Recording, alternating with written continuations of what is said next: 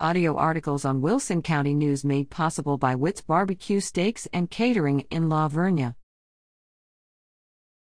DSHS statement on Johnson & Johnson vaccine.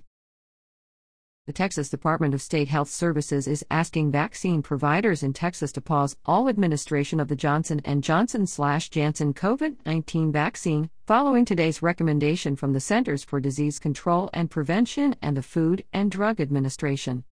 The pause is recommended following reports of blood clots in 6 individuals 6 to 13 days after receiving the Johnson & Johnson vaccine. Right now, these adverse events appear to be extremely rare and are being further evaluated to ensure vaccine safety. People who have received the Johnson & Johnson vaccine who develop severe headache, abdominal pain, leg pain, or shortness of breath within 3 weeks after vaccination should contact their healthcare provider.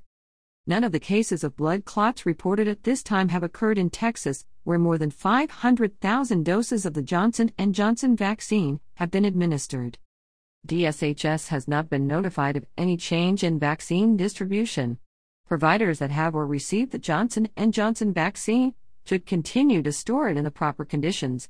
Providers should report all adverse events following any vaccination to the Vaccine Adverse Events Reporting System at VAERS.hhs.gov.